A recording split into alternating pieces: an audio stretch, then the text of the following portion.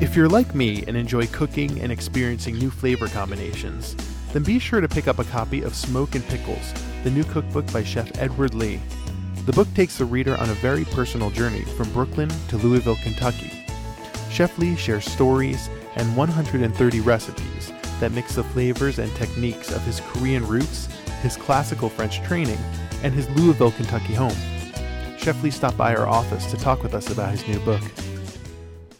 So I actually transferred here. I went to University of Michigan for my freshman year, and I transferred back to New York. I don't know why I thought I wanted to go to Michigan for a year, but I didn't.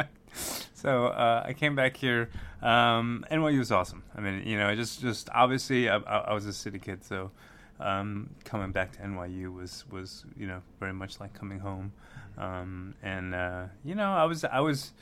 I was a lit major, and being in New York City at that time, being at that age, walking around the village and having those experiences, it was pretty special to be able to sort of learn about history and culture, and then walk around the neighborhood, whether it's Henry James's old house, or just like all these things here in New York, where you have so much real life experiences that sort of mirror the cultural experiences that you're learning about. Mm-hmm. And I imagine that your lit degree came in handy when you're writing a book.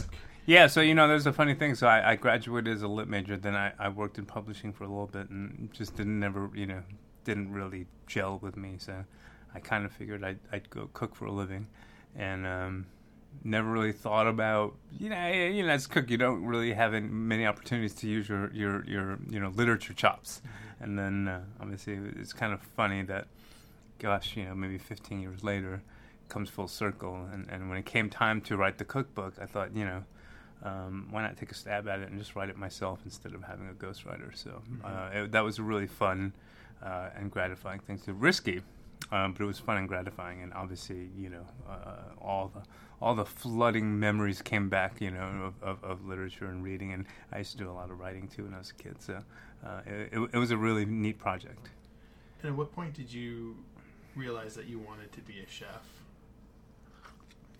I probably knew that I wanted to be a chef from very early age. I would say socially and economically, it wasn't a viable job for me. Anyway, it wasn't socially acceptable.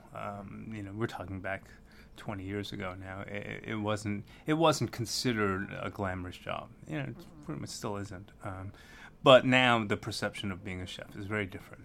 It's very much a respectable job. It wasn't back then. So I think I knew very early on that I wanted to do it.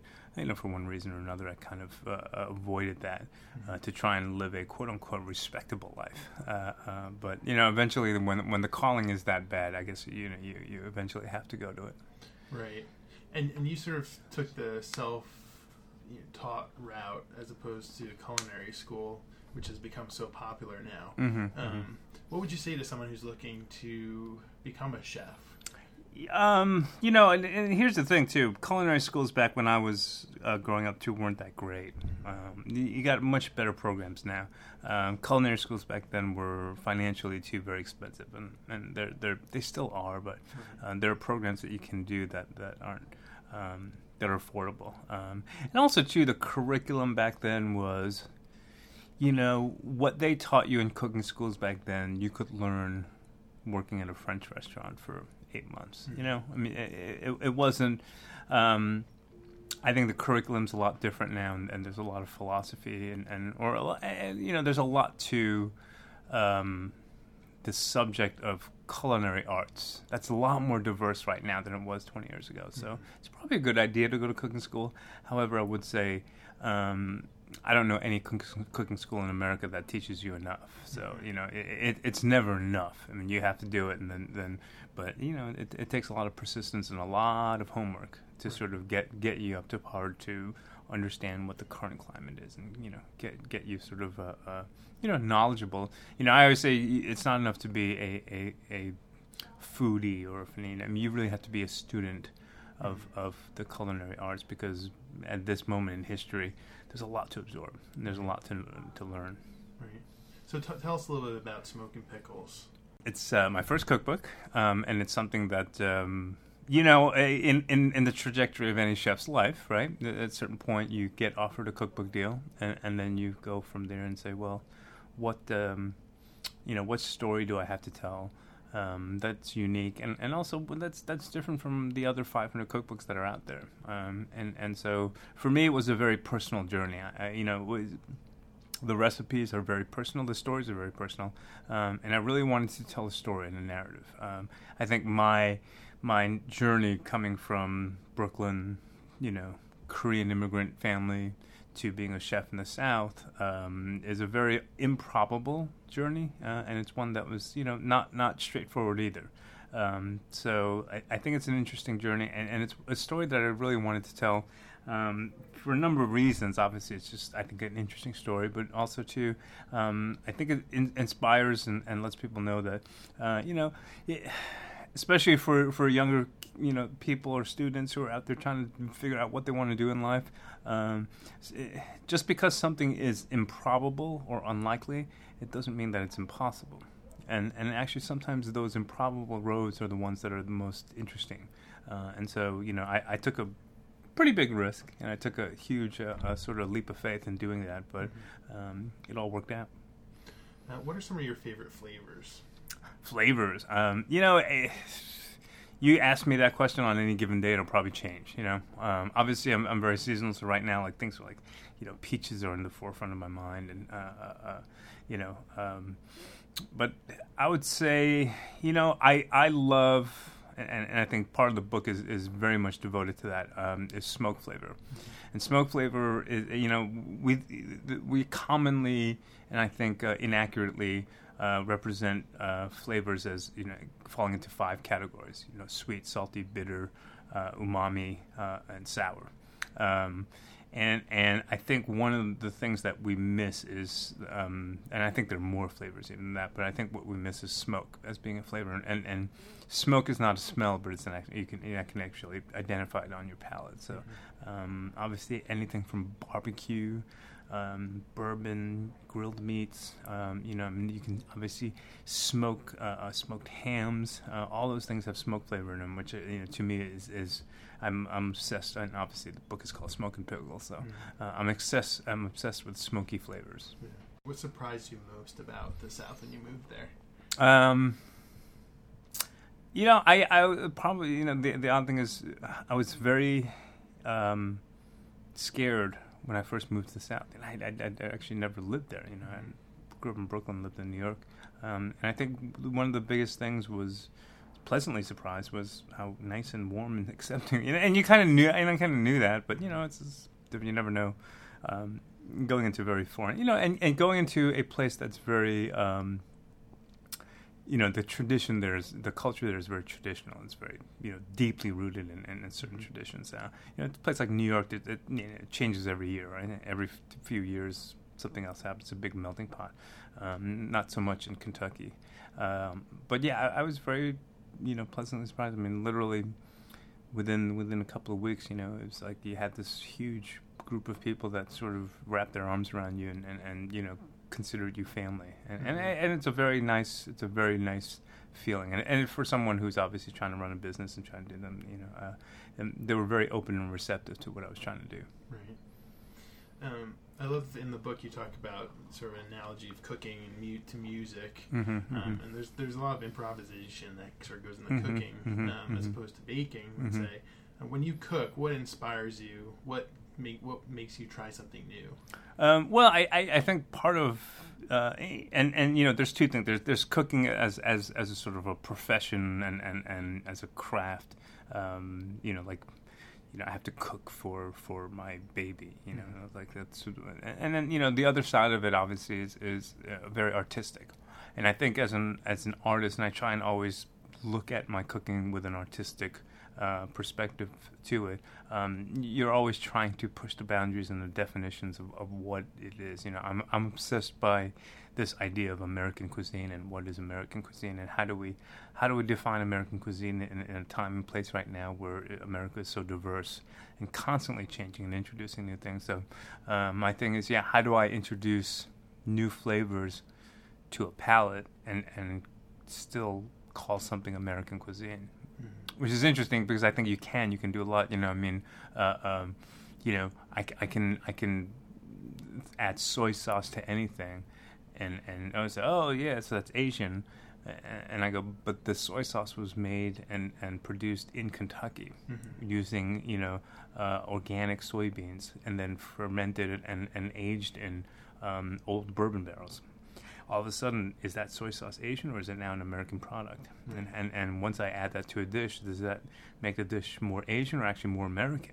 You know, it's a very interesting question for me. So, I'm very interested in sourcing out ingredients, finding people that are doing very interesting things in this country, whether it's making Italian-style cheeses, but you're making it here in America. It's very fascinating to me because then it's not an Italian cheese anymore. It may be made in the style of Pecorino, but it's an American cheese at this point. So to me, that's always what kind of drives me to see what can happen when we sort of decide to do something great and make American food and that pushing the boundaries of those two words is sort of my life's passion. Mm-hmm.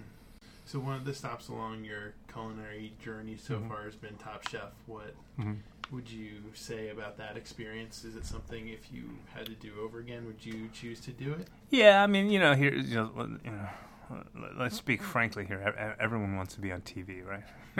So the opportunity comes up, and you go, yeah, sure.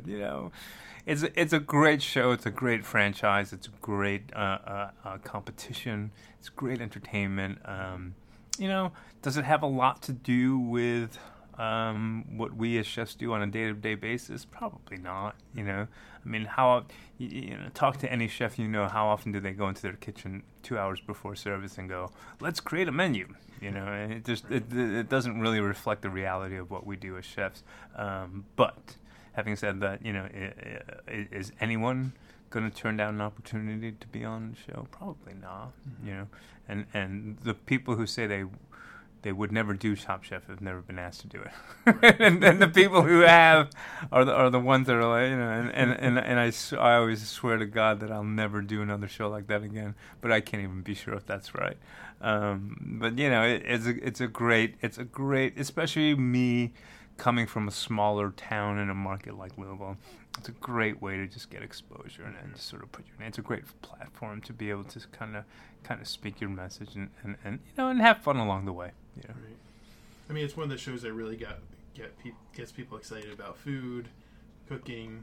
And at the end of the day, that's all you want. The show may have its cheesier moments, but if overall that show is creating a more acceptable landscape for people and Americans to try new food, to push the boundaries of what, they're being introduced to many different styles of cooking by chefs from all kinds of creeds and kinds, and female chefs and male chefs and ethnic chefs and, young chefs and old chefs and from all corners of the country. I mean, that's a great thing, and it's definitely making the landscape of cuisine better. Or in any event, it's making people more interested and passionate and curious about it. So overall, it's a good thing. What's your take on the whole food photography issue? Food porn? If you don't want people taking pictures of your food, stop making it beautiful. Great. That's all. I mean, just put it on. Just slop it on a plate and throw it out there. I guarantee you, no one's gonna take a picture of it. But, it's hard. It's like asking a woman. It's like, a woman, gets dressed up and puts on a lot of makeup and puts on a beautiful dress and high heels, and then ask guys to stop, staring at her. Well, it's hard. What are you gonna do? So I mean, whatever. I don't have a problem with it. Do you have any other projects that you're working on now?